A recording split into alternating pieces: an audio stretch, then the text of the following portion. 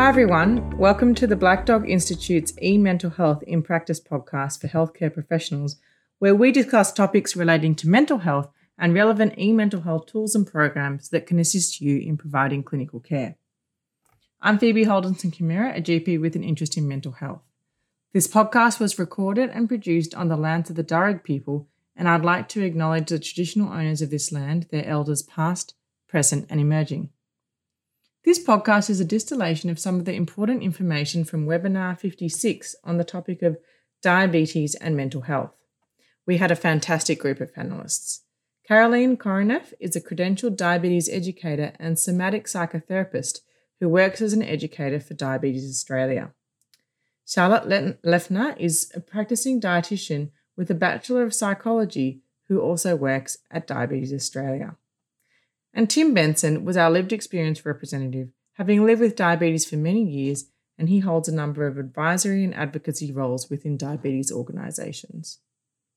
In this podcast, we discussed specific mental health challenges of type 1 and type 2 diabetes, which includes diabetes distress, fear of hypoglycemia, psychological barriers to treatment, disordered eating, and diabetes burnout.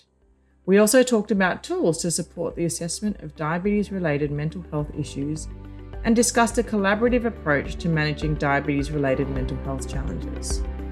Finally, we talked about some useful online tools.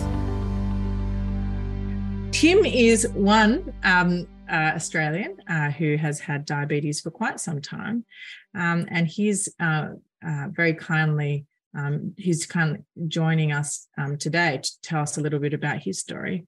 Tim, can you tell us how it all began and how you've been travelling so far? Yeah, sure. It started off as part of a regular visit to my GP, who noticed I had a rash, and her initial thought was, this is diabetes. So we underwent glucose tolerance testing and one or two other tests, and sure enough, that diagnosis was confirmed. I guess the thing for me initially was anxiety, that, what was this going to mean for me for the rest of my life? I was still, relatively young. And, is it going to mean a complete change of lifestyle? Am I going to die tomorrow? All the sort of catastrophic thoughts going through my head, which certainly were mildly depressing, but certainly caused a lot of anxiety. Going on from that, I put a lot of effort into finding out about what diabetes was and the potential pathway forward. With support from my GP. And I guess over the years, I've learnt how to manage my diabetes without too much stress, because stress, I noticed, is one of the things that cause the numbers to go totally in the wrong direction. Yeah. And so, it was just the path was varied. It went through managing it by lifestyle changes, mild changes to my diet, more significant changes to my exercise, and then we went on to oral medications, and then we went on to injectables. And each time there was a change, there was for me, it's getting worse. This is going to mean something more drastic down the track, and I kept getting that anxiety building up again. So it was a very bumpy journey. And certainly that bumpy journey, but also I can hear from you that there was a sense of control that you gained from learning more about living with diabetes, Yes. and getting more confident in yourself, but also that bidirectional impact, isn't it? That the diabetes had an impact on your mental health, but also that you saw a direct correlation when you started getting stressed, that impacted your diabetes control. And I think that's a very... Absolutely. And so Tim, can you tell us a little bit about the people who've helped you along in the journey? Sure. I mean, obviously, my family have been very supportive and non-judgmental, which was really helpful in the beginning. I joined a group, a diabetes reference group associated with Diabetes WA, very shortly after I was diagnosed. And one of the things that I found from joining this group was, I wasn't alone, and some of these people have been diagnosed for many, many years, and they were still, living a fairly normal life, acknowledging the fact that they did have some minor modifications, but basically a normal life. So that helped calm my fears, I guess, that there were there was a way out. And I mentioned my GP before, and I have to say that she was extremely helpful, gave me a lot of time to just go through the various issues with me as we went down the path. So, so family, support groups, and your healthcare team, I think, are really important. Thank you, Tim. And it's fantastic to hear that you had such a supportive group with you on the journey, because it is hard work, isn't it? Yeah, it's really hard work. So we know, as you've mentioned just then, Tim, that you need a team around you. And I guess for everybody, that team looks slightly different. But Charlotte, could you talk us through some of the people that the professionals that can support a person with diabetes? Yeah, absolutely. So we can see that really there's lots of health professionals involved in supporting someone with diabetes. But what our graphic here is trying to show that ultimately the person with diabetes should really be like the captain of the ship and the centre of their diabetes management. As health professionals who work in diabetes all the time, sometimes I think we forget that it's a very complex condition. So people require a lot of guidance when they're diagnosed and also in an ongoing manner. So we really want that team support there. I think some of the studies show that sometimes the highest level of stress with diabetes is related to some of the long-term complications. So having these, specialists in the corner who can screen for those diabetes-related complications and potentially provide reassurance that people are doing everything they can to prevent issues or detect issues and get onto them really quickly could be a very helpful thing. And I think from an allied health perspective, allied health professionals can help with maybe discussing some of the lifestyle factors that people may choose to or may choose not to put in place to help with their diabetes management.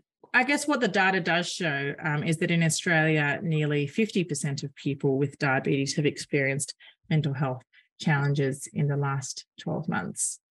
Caroline, what are your thoughts on that statistic?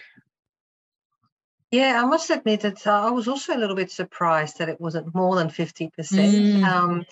It's certainly, I think in a lifetime, nearly everybody with diabetes will end up having a mental health challenge at some point or another. Yeah, that's but right. In a 12-month period, about half, and that's still significant enough, isn't it? No wonder we're all so busy. That's exactly right. All righty. Tim's already sort of touched on this a little bit with his description of what he called the bumpy journey, where at the time of diagnosis, but also every time that his treatment got escalated, he would again have those same thoughts about what his life was going to look like, and particularly focusing on those organ complications. Tim, do you have anything else that you wanted to add to that idea? Well, yeah, I think I've already talked about what happened for me at the time of diagnosis. But every time we had a change in medication, to me, that was an indication that the condition was worsening, and that we had to do something a little bit more virulent to get it under control. And with that went that fear of the situation is getting worse. I'm going to have some significant impact. I might have a shorter lifespan, and all of those sorts of scary thoughts, I guess, going through my head. All of which made me particularly anxious. The thought that maybe I'm going to lose a foot, or I'm going to go blind, or any of the other sort of serious complications that it was quite depressing that that was going to be in my future. But it was or it wasn't, that was the potential thought, I guess.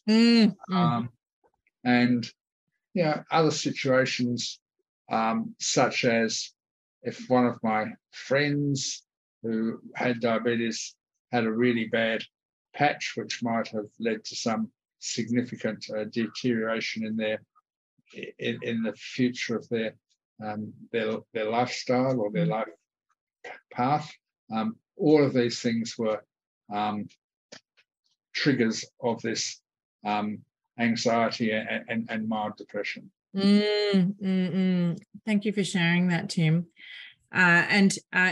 We've had a comment in the chat box from Donna saying, yes, Tim, it feels a bit like a downhill from there once medications are started. Caroline, I'm interested to know from you whether you encounter that very much, and what's your advice for us, trying to help our patients who might have that sort of catastrophic thinking around, well, this is the beginning of the end. Yeah, I do see quite a few patients that are reluctant to start on medications because of those sort of beliefs. And what I often then explain to them, and particularly say medication like metformin, that has been proven to actually slow the progression of type 2 diabetes. For example, in the diabetes prevention program. And I often make a little bit of a joke, and I said, look, I think we should just get that stuff added to the tap water because we all benefit from it, because it slows the progression of pre-diabetes to diabetes and slows the progression of development of complications. And I find that sort of type of explanation often helps people to realize that it's not the end of the world. The other thing I think that's really important in here is how we approach this. Too often do I hear, and I'm afraid to say this, but particularly doctors say, they're in secondary failure. And that is such a negative way of putting it, that the person will feel like, yes, I'm a failure, and hence they, might as well give up, right? Because what's the point? I've done everything I could, everything in my power, and yet it's gotten worse. So obviously I'm not good enough, or words to that effect. Yeah. And I certainly know that a lot of clinicians use the threat of end organ complications as a way to try and motivate people around their diabetes control. But yeah, I think it probably just adds to the stress of it all, basically being told off by somebody. Yeah, and some people will just throw their hands up in the air and say, well, if I'm going to be stuffed anyway, then what's the point of doing all this hard work, if that's all doom and gloom from here anyway. But it's not. There's so much we can do to help prevent development of complications, or to nip them in the butt when they do rear their ugly head. Yeah. I think that's really important, Caroline, that sort of having somebody good in your support team that, can really get you to understand that, the end is not nigh just because you've, got some bad readings this time. That's right. Yeah. Charlotte, what do you see in your clinical practice? So I mean, we can see mental health challenges arise at any time when someone's living with diabetes. So I think often we receive referrals when HbA1c has gone up or fasting levels have increased. And often that can be just a result of the natural progression of diabetes, but also it can happen because people have been going through a truly difficult period in their life.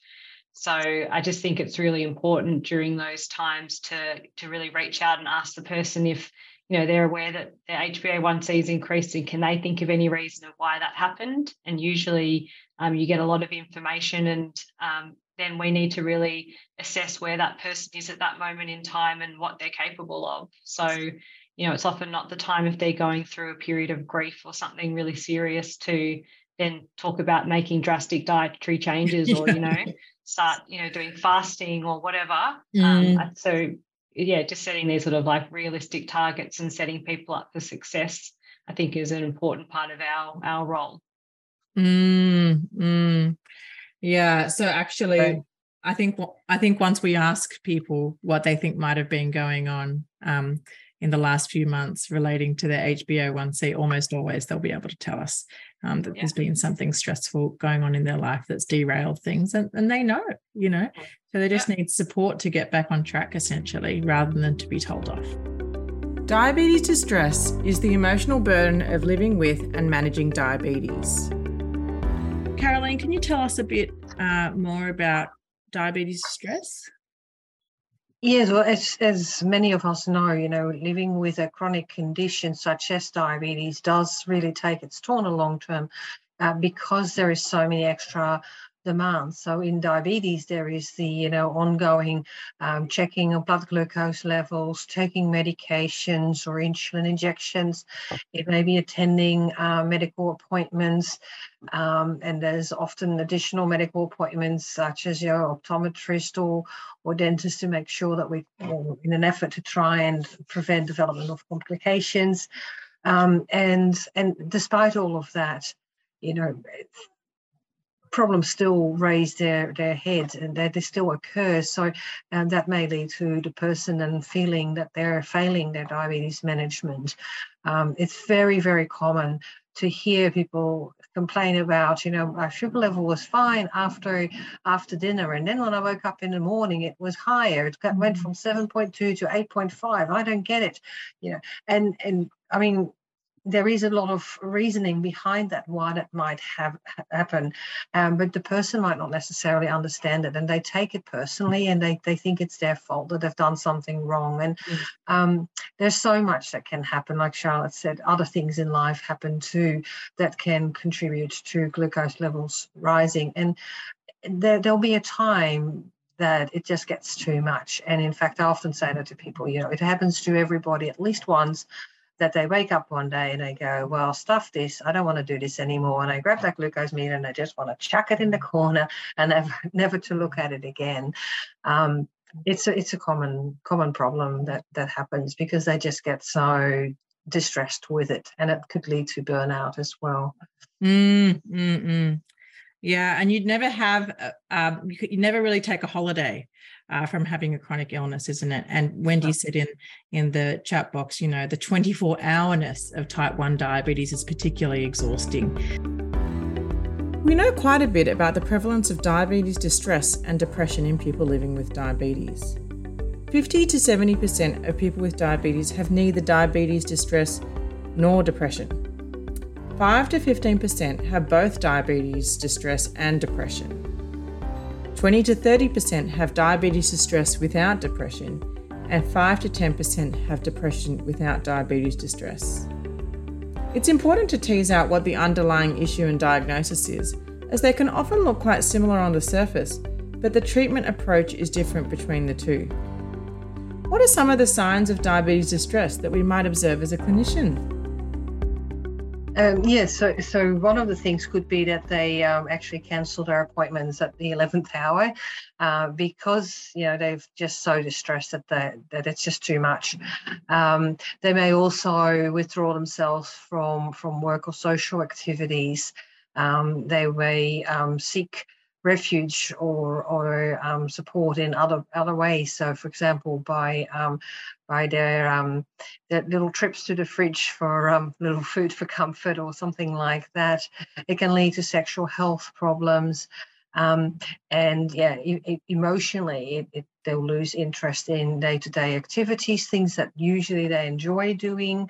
They can just feel so defeated and helpless, feeling overwhelmed, and just be constantly worrying.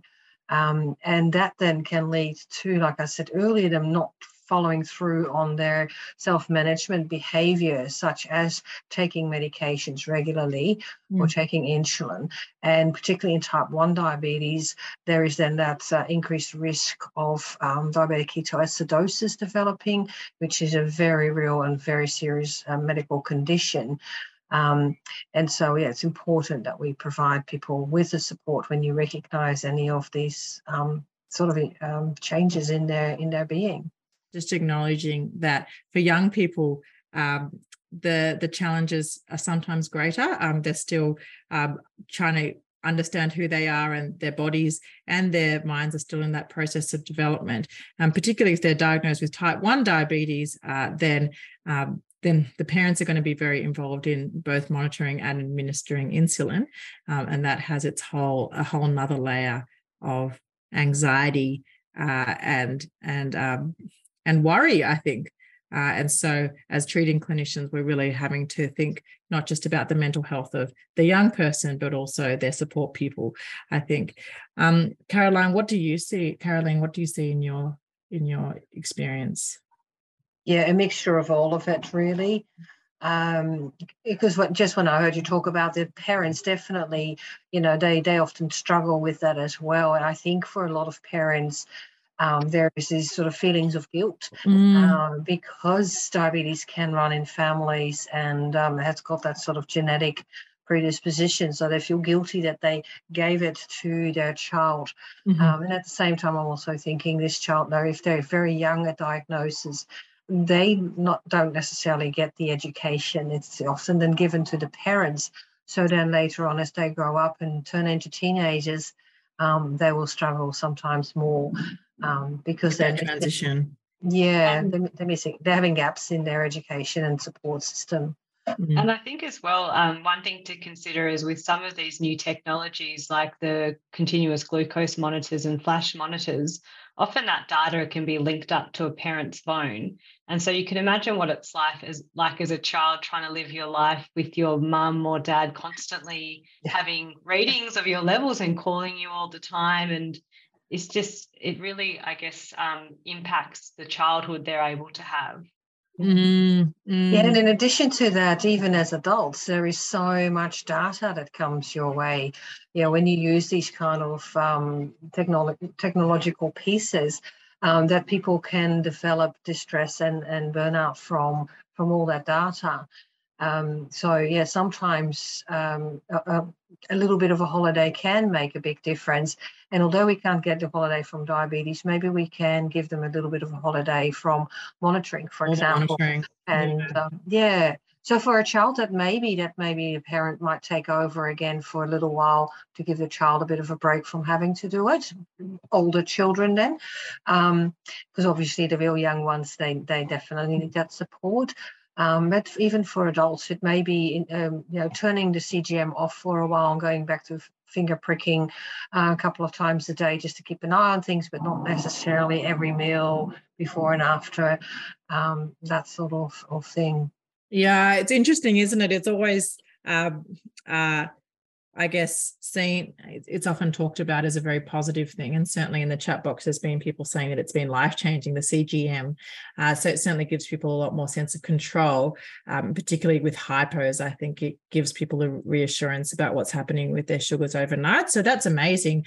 But yeah, there's that other part where, people living with diabetes are under a fair amount of sort of scrutiny anyway. They're used to people commenting on what they eat and what, what they're doing, or watching them, prick themselves or whatever. But yeah, that CGM aspect sort of just adds another layer of scrutiny potentially into that system.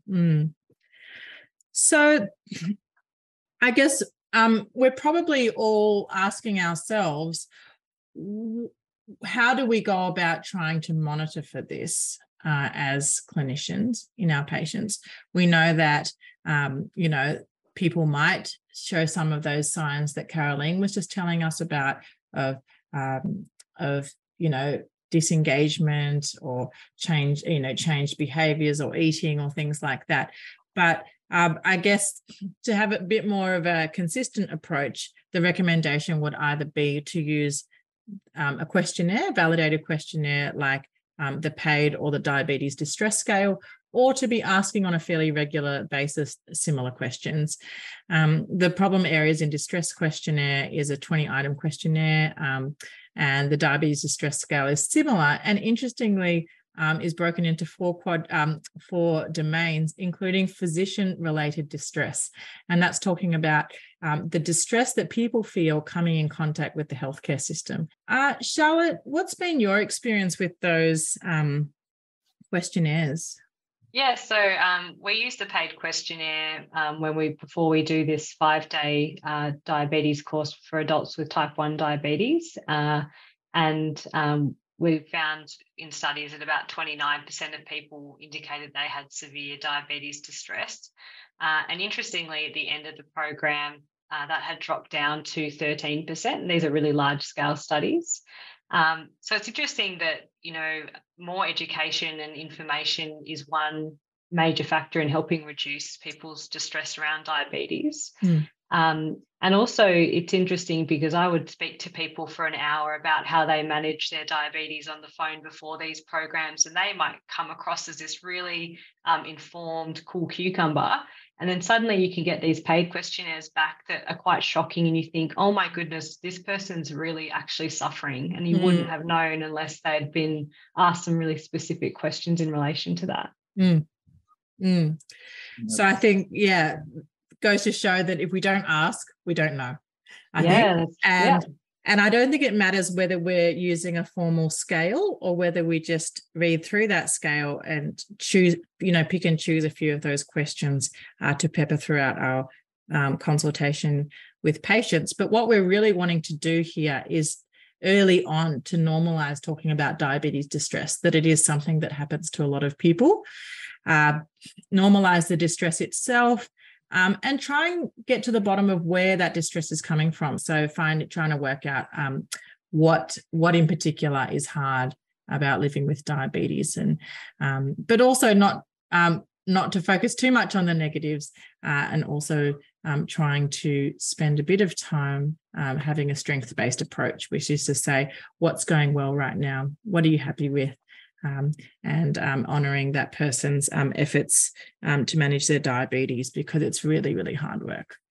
I think you made a really good point there, Phoebe, about not necessarily going through the tests formal way, but sort of asking some key questions, because I think from a person living with diabetes perspective, the thought of having a structured sort of thing is in itself quite terrifying, and you sort of wonder what the underlying thing is, whereas specific questions coming up in conversation is far less threatening. And I think that's why a lot of us probably aren't using it, is because we have a sense that it could be a bit clunky to use, or our patients might not really be that comfortable with it. And so that's completely fine, I think. We're not trying to say that everybody should be using the questionnaire, but more just that we need to be asking those questions in some way or other. So we talked quite a bit about diabetes distress. Charlotte, can you tell us a bit about some of those other diabetes-related mental health challenges? Yeah, sure. So diabetes burnout is often something that might come after a period of diabetes distress, and that's often when people start to feel just emotionally exhausted by the demands of diabetes and that constant vigilance that's required to manage diabetes. And that usually presents as people kind of checking out a bit and perhaps not checking their blood glucose levels or not attending medical appointments. Some of the fears around hypos, so we have people so worried about having hypos, particularly those who live alone, that they'll choose to run their blood sugar levels much higher to really mitigate that risk. So that might look like not great numbers to a doctor or a healthcare professional, but they can be psychological reasons behind that. Some of the psychological barriers to treatment can be, people say, as an example, with type 2 diabetes, really not wanting to go onto insulin. Just thinking, that means that it's progressed very far, I failed, or I just really don't want to have to use needles. And also, we see a lot of chatter online about people having concerns about medication side effects, like even metformin, which we consider very safe. A lot of people on sort of diabetes forums will talk about it destroying kidneys and livers, and it's not uncommon for people to come in and tell me, like, the doctor's prescribed me this, but I'm not taking it because I've read this. Yeah. And then lastly, with disordered eating, we know that certainly some people fall into a category of eating disorders, which would fit a diagnostic criteria, but that's generally a fairly small amount of people. But a really vast number of people have disordered eating behaviours. So that can be like, punishing yourself for overeating with maybe excess exercise, or skipping the next meal, or fasting for long periods of time. It can be really assigning negative labels to certain foods, or strictly avoiding certain foods, or even just periods of eating that doesn't feel within their control. So like a lot of the time after diagnosis, people will come in to see me and think that there's certain foods they can never eat ever again. You can imagine the headspace that puts you in. You're not going to have a healthy relationship with food if you think there's things that are forever off limits to you, and at some point you're going to break and you're going to eat it, and then how are you going to feel when that happens? It sounds to me like you see a fair bit of disordered eating in your practice, Charlotte, with people with diabetes. And often people, not often, but it's not uncommon for people with type 2 diabetes to have had really long histories of dieting and concerns with their weight, that they've developed this really complex relationship with food where they no longer trust themselves to be able to make good decisions, and they no longer know who to believe and what information is accurate. So there's a lot of unpacking to do usually. And I know that a lot of patients, when they're given advice about their diabetes, are encouraged to lose weight as part of their treatment plan. What's your approach to that as a dietitian? Yeah, so on my initial intake form, I just have a question that asks them if they know what their weight is, and this next question is whether they want to discuss their weight during the consult, because some people are so keen to have that conversation, but equally other people don't want to talk about their weight. And I think whether you're a dietitian or another healthcare provider, we can offer people options that we know will help improve their blood sugar management or their overall health without it having to be about weight. So I think you can navigate around it. It doesn't need to be the focus. And often if people start implementing healthier behaviours, the weight comes off organically itself. So it doesn't have to be this thing that we are measuring constantly and trying to predict how much kilos someone will lose for a certain amount of time. We could just try to go for health gains and getting these great habits in place rather than weight loss being the focus and the only thing we're really aiming for. It's important that we show that we care being an acronym for being curious, accurate, respectful, and showing empathy. And we do that, for example, by not talking about testing. Testing your blood means that you either pass or you fail. But as you've probably mentioned or noticed already, we talk about blood glucose monitoring or checking the levels, because that way the person will just have this sense of, okay, we're just seeing where are we at right now, without sort of any further judgment. I think that is very important. And that's just one example. Not calling them a diabetic, for example, is another one. There's no such thing as a diabetic diet. It's a healthy eating plan. There's all those sort of different things. And there's actually a whole document put together by Diabetes Australia that will help you in your language when working with people with diabetes.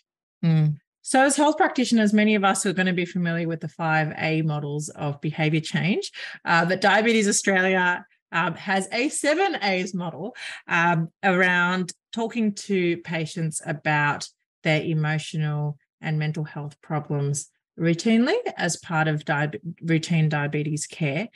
Caroline, can you just talk us through this and how we can use it in our practice? Yeah, so as you probably noticed with Diabetes Australia, we'd like to take it that one step further, or maybe two. 7 A's instead of 5. But I think that the most important thing to mention here is that it is about recognizing your skills, and if you feel that something is outside of your scope and you feel the need to refer a person on, that's absolutely fine. Just make sure that you communicate to the person the reasons behind it. Because sometimes people can misinterpret that. If you're too quick to sort of go, you've got mental health issues, here's a referral to a psychologist, a person is less likely to follow through with that because they think there's something wrong with them, and the psychologist wouldn't want to have to deal with that, for sure. Whereas, if we can actually have a more sort of in-depth conversation with them about, okay, I'm noticing that you're struggling with this, and I feel out of my depth to give you the support that you need, but I know that there's this other person who can provide you with that type of support. That's a really important one. And also then to check up with them again afterwards. So arrange that follow-up care. Don't leave them in the lurch. Just make sure that they've had the support that they need. What do you think, Tim, of this model? Do you like it? I do like it. And one of the things that, whilst I accept that it's designed for clinicians, I think it's a useful thing for the clinicians to share with the person that they're dealing with, the person who's got the diabetes, because it sort of gives you a bit of a guidance of what options are available. Yeah, it sort of destigmatizes the whole problem as well, I think, by just showing that there's a pathway here and lots of people need to use it. So alrighty, so we're sort of reaching towards the end of the webinar, and you might be thinking to yourself, I'd love to learn more about this. And certainly we've only just scratched the surface tonight. If you're interested in learning more about diabetes and emotional health, there's a fantastic guide from NDSS that's got a lot of detailed advice and algorithms and things like that for you to be able to use in your clinical practice. Some great examples on how the 7A model is put into practice as well, actually, You may also be thinking that you might want to upskill a little on diabetes care itself, and there's a wonderful suite of online short courses available for health professionals at diabetesqualified.com.au. NDSS, you may not know, actually has a helpline that is staffed by dietitians, diabetes educators, exercise physiologists, and a counsellor. So if you do realize that a patient of yours is suffering from depression or diabetes distress or disordered eating, whatever it might be, this might be a nice way as a holding place for them to be able to get a little bit more professional input. We also, Tim talked to us a lot about the role that peer support has played in keeping him well over the last 20-something years. And so the NDSS website has instructions on how to find your local peer support groups. In terms of e-mental health resources, there are two wonderful resources that might be of interest to you. The first is part of the My Compass program from the Black Dog Institute, which is actually a much larger program of self-administered questionnaires, but also treatment programs. But embedded within that is a 3-module program called Doing What Really Counts for people with diabetes. And this is really fantastic. It helps people to do values-orientated work and working out what really matters to them with their diabetes and mental health. We've also got a Queensland University of Technology program called On Track Diabetes, which is an online program for people who have type 2 diabetes, helping to support people to take care of both their health and their mood, and was developed by a group of GPs, psychologists, and a healthcare research team. So I'd really encourage you to have a look at both of those. I hope you've enjoyed this podcast on mental health and diabetes. A big thank you to Caroline, Charlotte, and Tim for sharing your expertise and experience with us. All the resources and services that we have discussed are available via the Black Dog Institute website under the e-mental health page under webinar 56. Thank you so much for listening today. Until next time, bye.